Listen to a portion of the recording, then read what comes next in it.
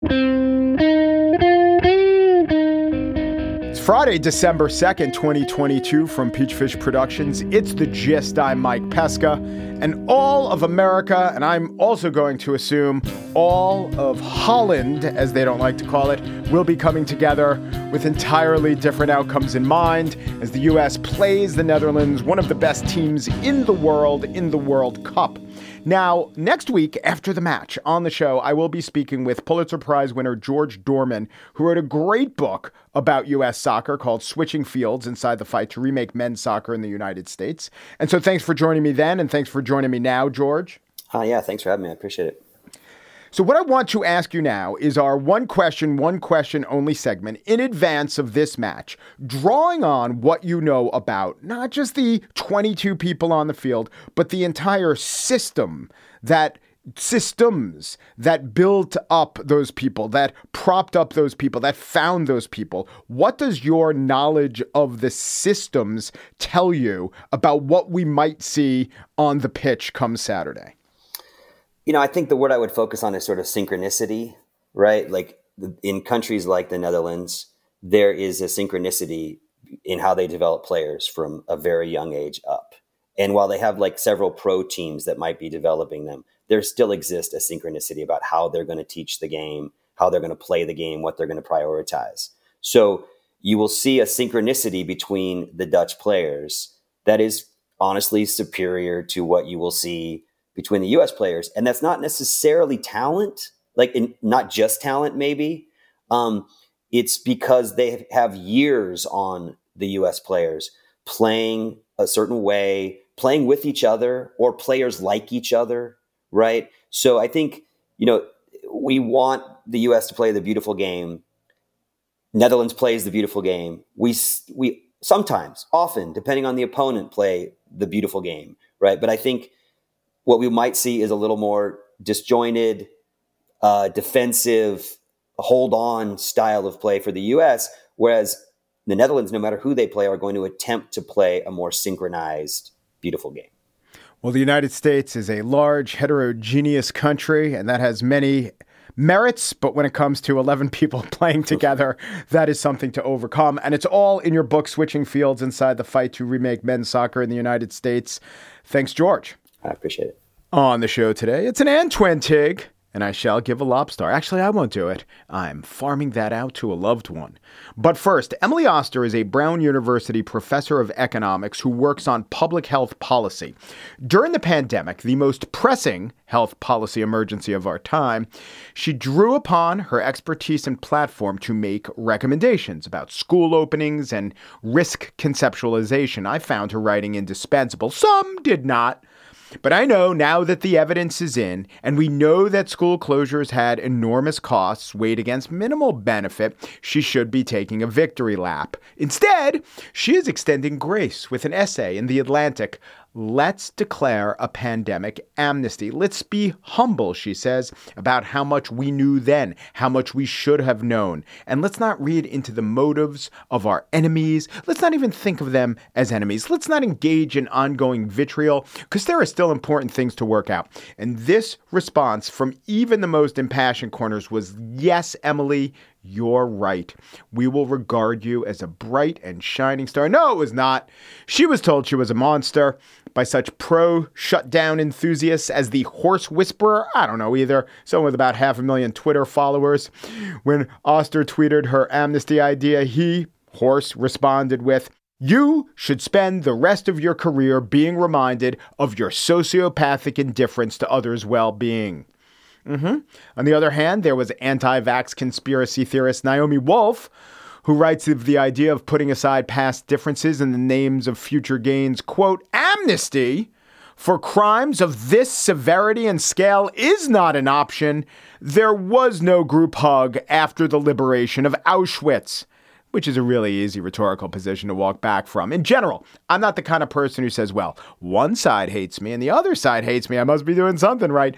But if you write about amnesty and only one side agrees, you wouldn't be writing effectively. But also, if you wrote about amnesty and both sides said, hell yeah, that is so obviously true, you wouldn't have had to actually engage in advocacy for amnesty.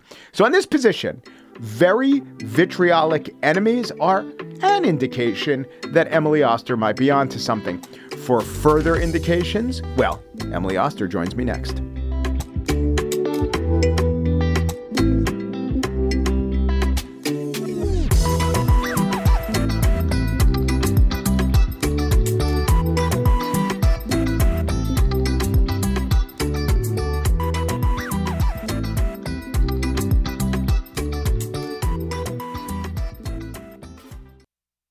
Hey, all you true crime fans, this is Mike Ferguson. And this is Mike Morphin. And we'd like to invite you to listen to our podcast, Criminology. Launched in 2017, we've covered a variety of strange cases from murders to missing persons. Some of the cases are ones you may not have heard of. Other cases we cover are some of the most historic in true crime. There are 200 episodes of Criminology available to binge on right now, and new episodes come out every Saturday night. Subscribe to Criminology today, wherever you listen to your podcast.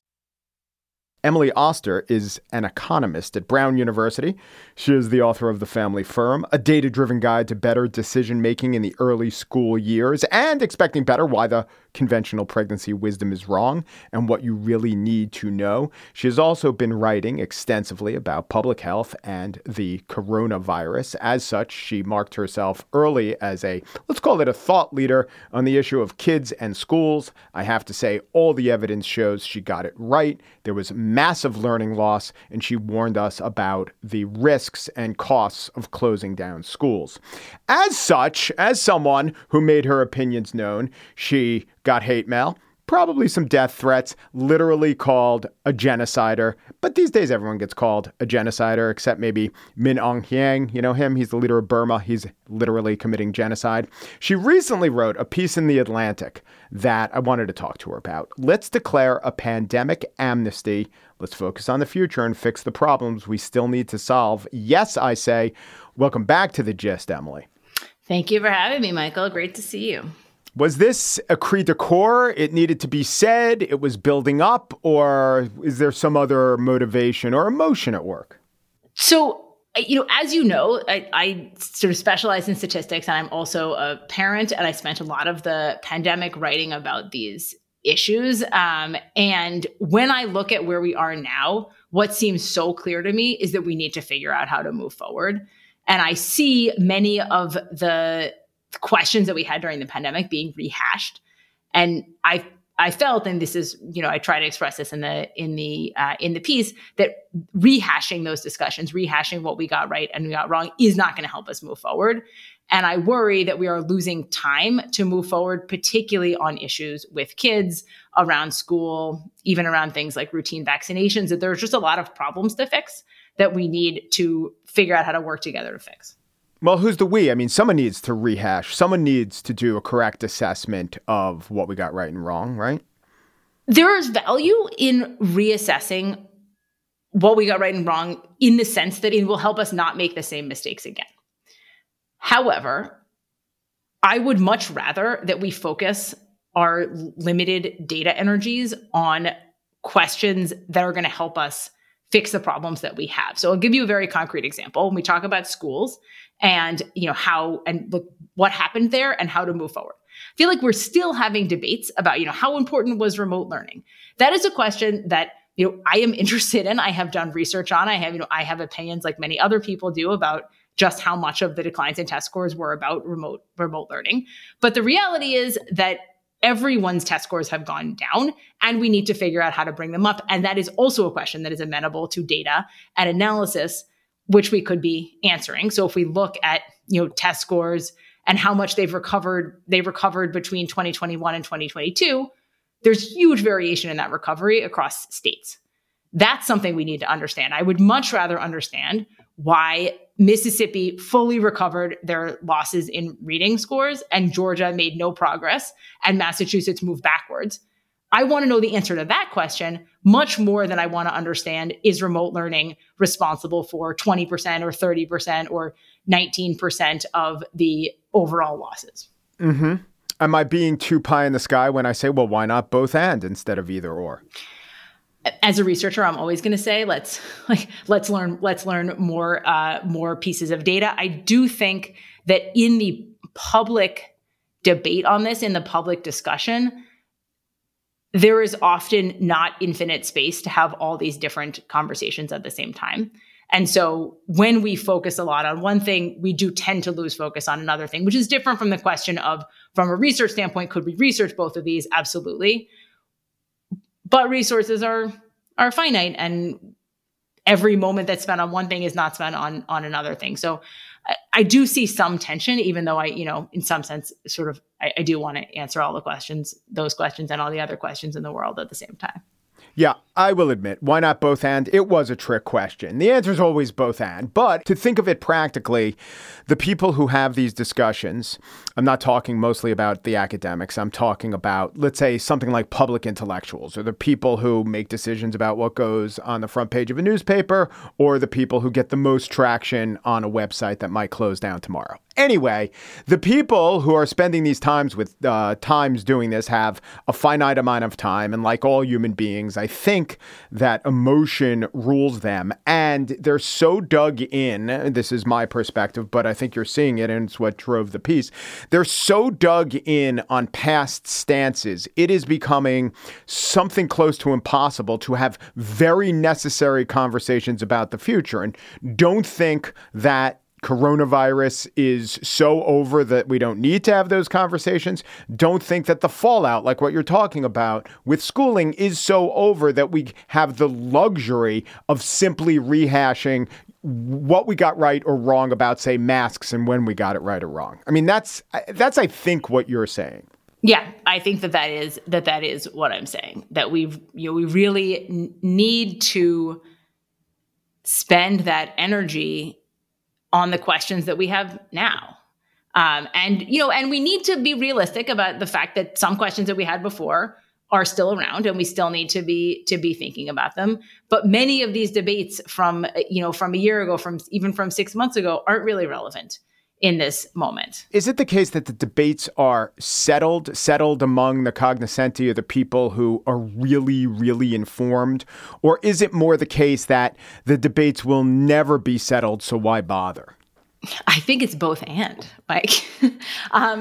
Trick answer, Emily. Trick answer. I think it is the case that relative to where we were, in the summer of 2020, or even the summer of 2021, many of the questions we have, people are much closer on. So, in the summer of 2020, when we asked, how risky is our school is going to be, there were a lot of people who had wide varieties of views. I think those views have coalesced much more around sort of where schools are in the risk space, but there's still variation in within a smaller range in what people think.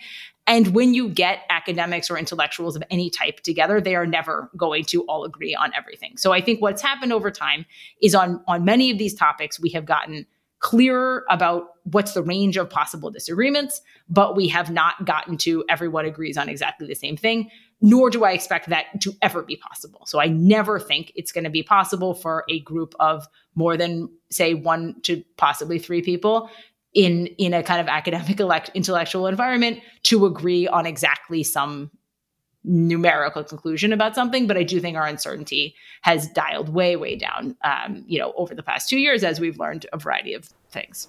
Well, as you call for an amnesty, one version of an amnesty, a complex version of an amnesty, is the Truth and Reconciliation Commission. So you're calling for the reconciliation. Can we just go through some of the truth? Masks. You hear a wide range of masks didn't work, and then there are still people wearing masks outside today. What is, I don't know if you want to describe it as the consensus or the proof, but what do we know for sure about the efficacy of masking?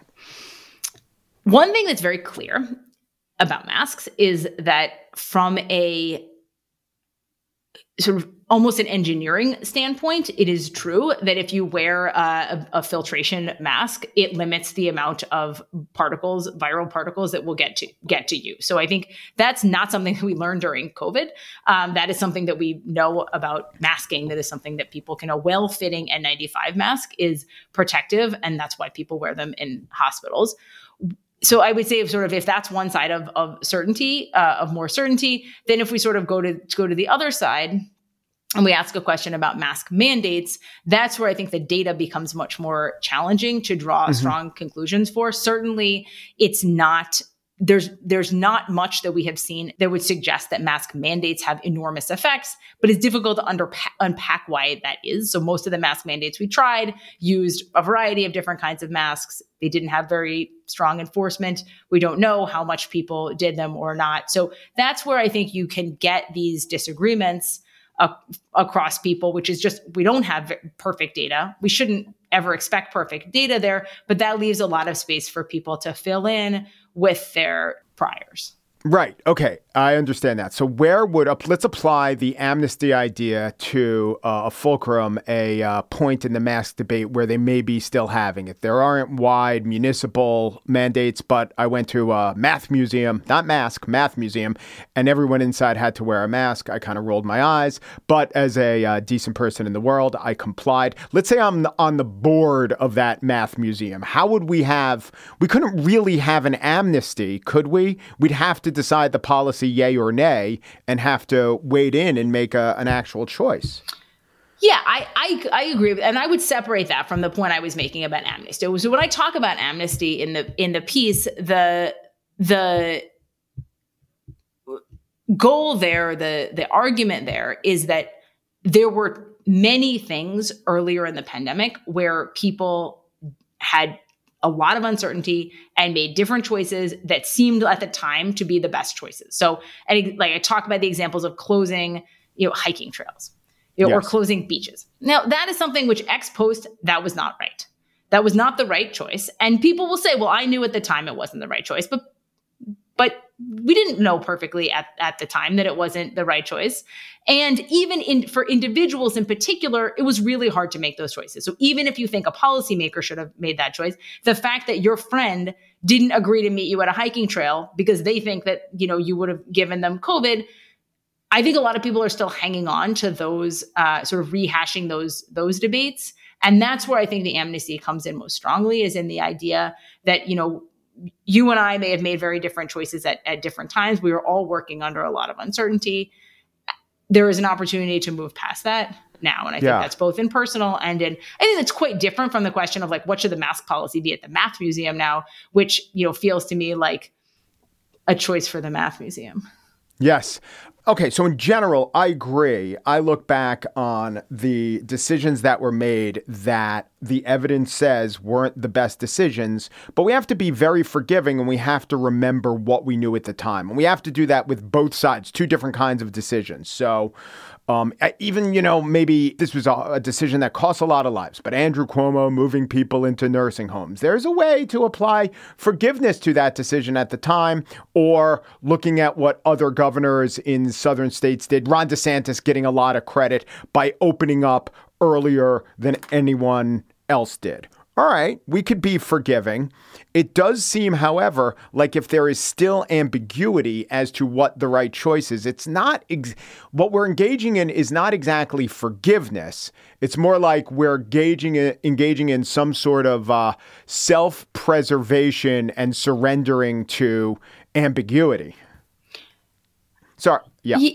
I think that's fair. I think in order to move forward, we may need some of that. And that's for me, the focus we should have now is, what do we need to do emotionally or otherwise to get to a place where we can move forward on some of these decisions and recognize that actually for many of these questions, the uncertainty and ambiguity is never going to be answered. We are never going to know the but-for world. We are never going to know, what would have happened if Ron DeSantis had opened later, or if we had, had a different piece of evidence in one moment or another moment, or if your governor had pushed harder for schools or less hard for schools. We're just never going to know that thing. We're going to have to live with that uncertainty.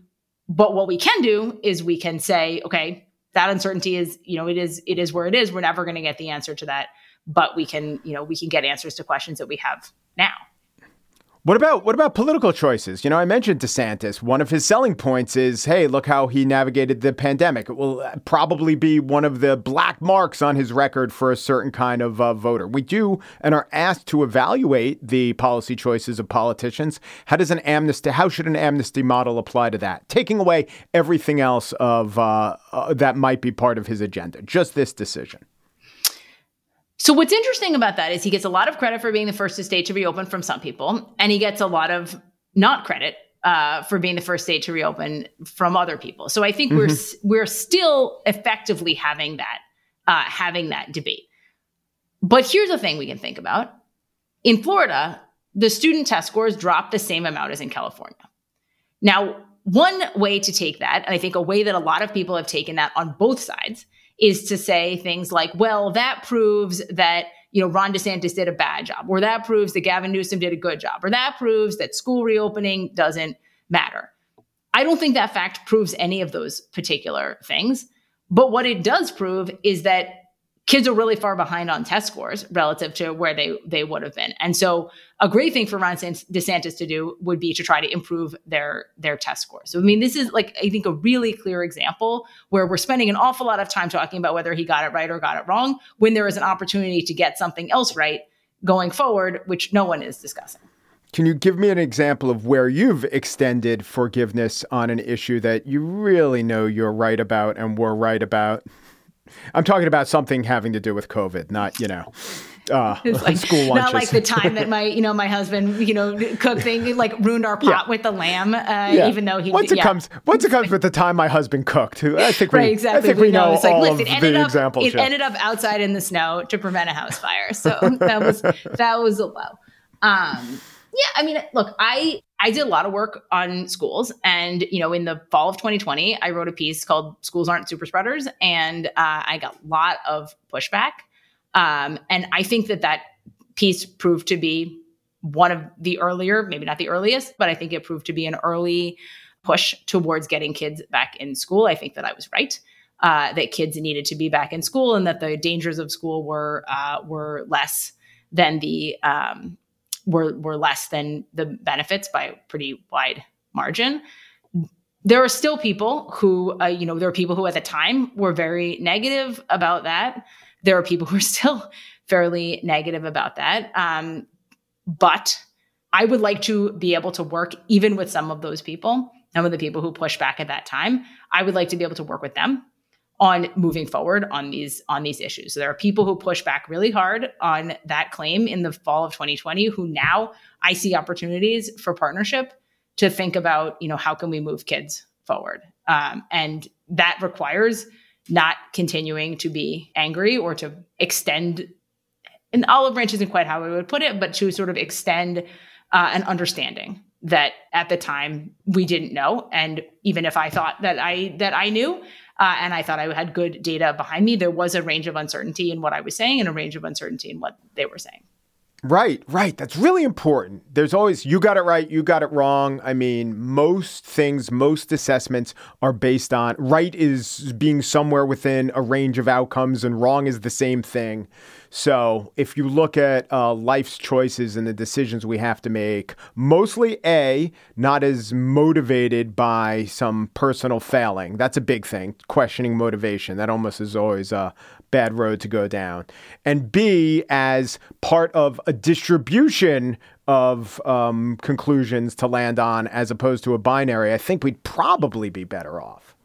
I agree. You see this even in something like polling, right? We tend to give people credit in a presidential poll. That's exactly what I was thinking of when I said that. If they got it right, yes. Right? If you're the guy who predicted, it was like one guy who predicted Donald Trump in 2016. Robert Cahaly of the right. Trafalgar. And I'm not sure, he may not have gotten it right for the right reasons. He had I'm uncertainty. Pretty sure he didn't. I had him on the show, and he just seems to like Republicans. Yeah, exactly. But we tend to give a lot of credit in that in just for being right. And I think that there's just huge value to recognizing that all of these come with a lot of uncertainty. And, I may happen to get it right today, but you may happen to get it right tomorrow because we land on either side of some, zone of uncertainty. All right. Lastly, I want to try to do this. We could workshop this in real time. let's try to invent the Oster codicil to George Santa Anna. He said, those who cannot remember the past are condemned to repeat it. What's the addendum? What's the Oster addendum? I would say those who focus only on the past cannot move forward. There you go. Emily Oster is an economist at Brown University. She's the author of The Family Firm, a data-driven guide to better decision-making in the early school years. And her most recent piece for The Atlantic is Let's Declare a Pandemic Amnesty. Thank you so much. Thank you, Mike.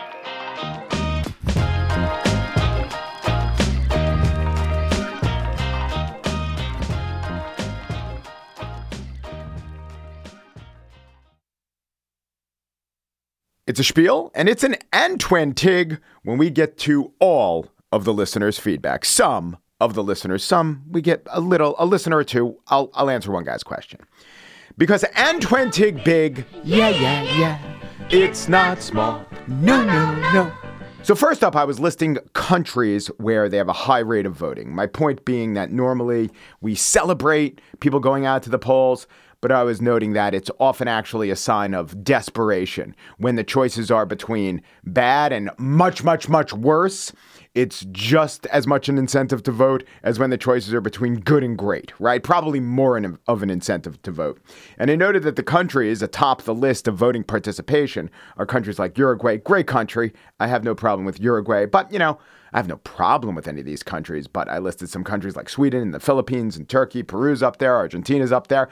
A lot of them are, failing states, not doing so well, countries to really watch out for. If you live in Turkey, you really have to worry if your vote not only doesn't count, but if the other guy negates your vote and votes for an Ankara Erdogan acolyte, it might not be good for you. So Alvaro Villanueva did write in and say, well, one of the reasons those countries are at the top of the list of voting is that they're mandatory voting countries, compulsory voting countries. And I said, well, I know that some of them are, the South American countries are, but Turkey isn't compulsory and the Philippines isn't compulsory. And he responded by saying, well, Philippines maybe used to have it, but Turkey does have laws on the book that requires you to vote. It's just not enforced, which I would say is a good sign of a country where you really need to get out there and vote if they don't even enforce their own laws requiring you to vote. Trevor McDonald wrote in saying that on the November 3rd show, I mentioned that assistant producer Corey Wara surely spelled incorrectly. It was, but that's okay. I'm reading. It doesn't matter how you spell it as long as it's phonetically. But no, it's not like that. Corey Wara maybe got my reference to Richard Kimball as being a character in The Fugitive, if you remember the Harrison Ford movie. I didn't kill my wife. I don't care. But not the 1950 TV series. And then Mr. McDonald points out it wasn't a 1950s TV series. It ran from 63 to 67. I always do this. Whenever a TV series is in black and white, I think it was in the 50s, but it's not. An innocent victim of blind justice, falsely convicted for the murder of his wife.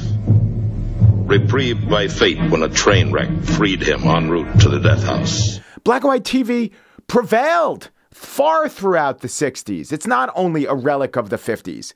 Gilligan's Island started off in black and white and then went to full color on your Panasonic or Sylvania Supersonic TV. That Gilligan's Island transition happened between the first and second season. So in 65 through 67, Gilligan's Island was in color.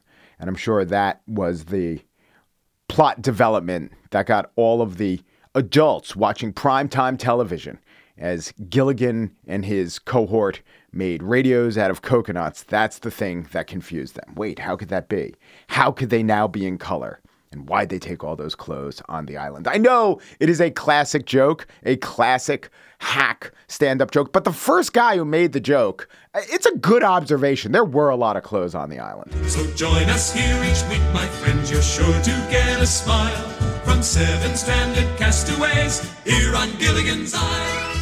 Okay, for the next portion of the and-twin-tig, I want to, I'm not going to say dwell, focus on the Mastodon project, in which I'm not going to complain about it. I already did 2 shows on it, but I was on Mastodon and then I wasn't because, and if you listen back to the shows, because I linked to an article in the New York Times about transgender youth. That article, by the way, has been rebutted by WPATH, which is the World Organization for Transgender Youth Doctors. So I will be following that. But the content of my post wasn't really important. What was that I was kicked off Mastodon. And the way I said it got a certain type of person very upset.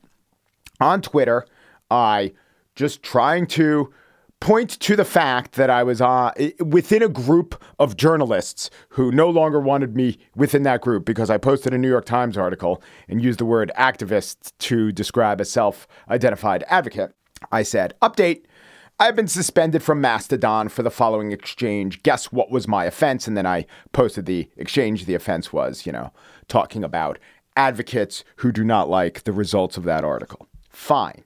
That's just by way of background. Now, you probably heard me talking about this on the show and talking about it now. Would it have heightened the listening experience? Would you have understood the issue better? Would it be more interesting had I said Mastodon, a federated self-hosting social network service upon which a large number of independently run nodes known as instances occur, was the locus for my being disinvited on one of the instances, aka nodes?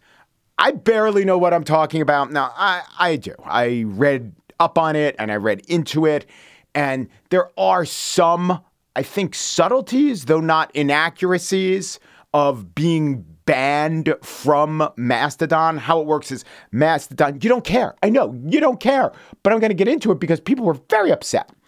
Mastodon is not like Twitter, in which there's one central authority. Now it's Elon Musk, used to be the moderation board, who says you're suspended from Twitter, right? It's more like you get on to Mastodon, someone invites you to a party. You don't have to know the owner of the house, and whoever invited you to the party could invite you or insist that you leave the party. But from my perspective, and to try to explain it to an audience, I said, I was suspended from Mastodon. I did not say I was banned from Mastodon, and I certainly did not say I was suspended by Mastodon. I said I was suspended from Mastodon. I think that is the simplest, plain way of expressing what happened to me. And that is why people who saw the tweet, nope, Jeremy Akers, this is a lie, he said, of my assertion that I was suspended from Mastodon. You cannot be banned from Mastodon. I didn't say it was banned. I said it was suspended. Just like you can't be banned from email. Just like with email, if you break the rules on Gmail, they can kick you off, but you can get an email account somewhere else with different rules. Mastodon is exactly like that. It's totally not exactly like that, but I was on Mastodon. I was interacting with people on Mastodon. It was not that fruitful or enjoyable, but that's what I was doing. And then I was told, oh yeah, you can't do this again. I logged on. It says your account is suspended. And that was a Mastodon page telling me that. I explained to him, it's too much to explain federations and instances for an audience that just wants a straightforward account. I count you as that audience. I count the people I tweeted to. And this guy Akers wrote back, your timeline has a lot of Mastodon hate in it. It sure looks like a clear intent to mislead with the messaging. There were a not insignificant number of people who were quite upset that I said I was suspended when, in fact, there are other ways to get on Mastodon. Yes, just in the same way that if I were to say I was kicked out of college, you could come back and say, no, you were kicked out of a college. Unless, of course, the college you were kicked out of was, say, part of the University of California system, which might have reciprocity with one expulsion or suspension. But you could certainly be applied, and then I'm out of characters on my tweet.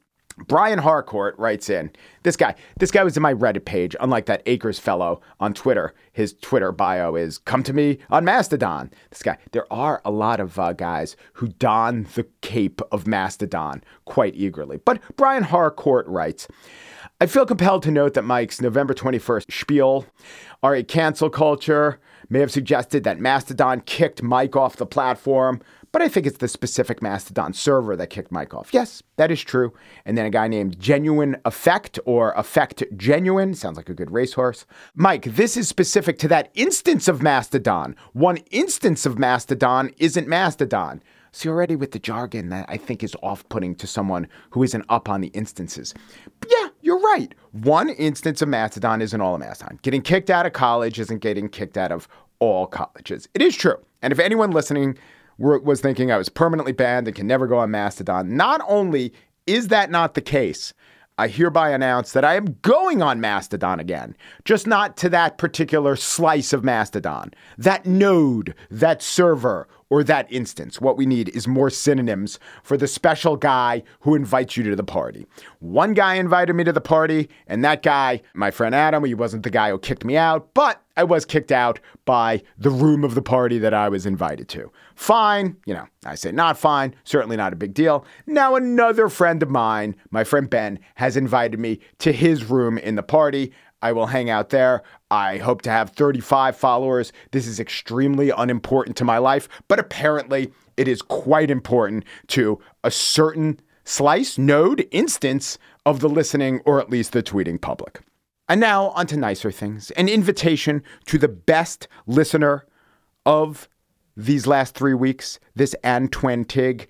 And for reasons that will become apparent, I cannot be the one who issues this particular citation. It is a little too perhaps self-serving and also makes me question elements of my identity.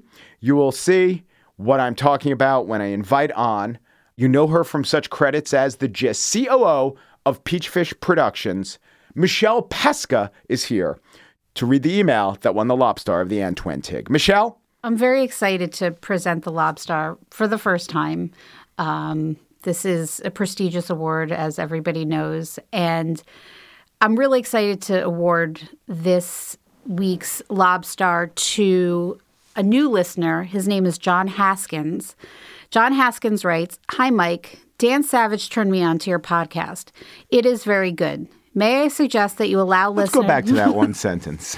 It is very good. So that alone could earn someone a Lobstar, but that's not it. You're saying there's more than that. There is more. May I suggest that you allow listeners to pay an annual subscription to avoid ads and plugs for other podcasts? Good thought, John.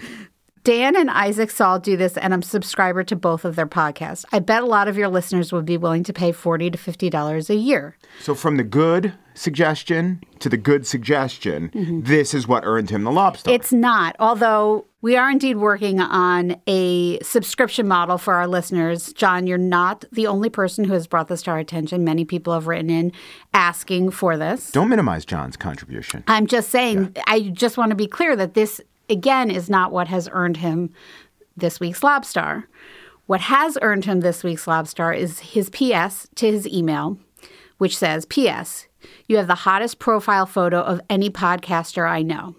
This was mind-blowing.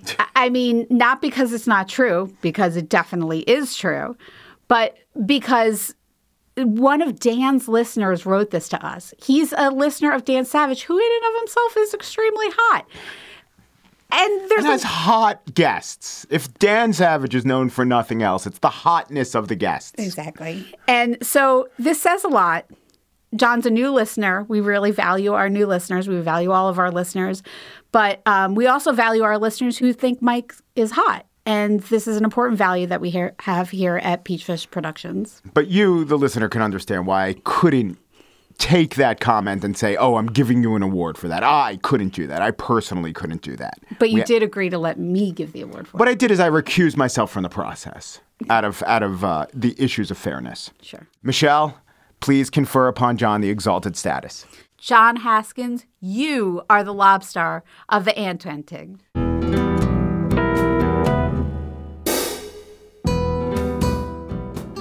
That's it for today's show. Central to the mission of The Gist is Corey Wara, the assistant producer. Joel Patterson is The Gist's senior producer. He does admire the Dutch, but is rooting for the Yanks. Michelle Pesca is COO of Peachfish Productions. The Gist is presented in collaboration with Libsyn's AdvertiseCast. For advertising inquiries, go to advertisecast.com/thegist. To quote the Brazilians, who luckily the U.S. did not draw, Peru, G Peru, do Peru, and thanks for listening. John Haskins, you are the Lobstar of the Antoine Tig. You made me say You're the one who makes me say it like I never did that.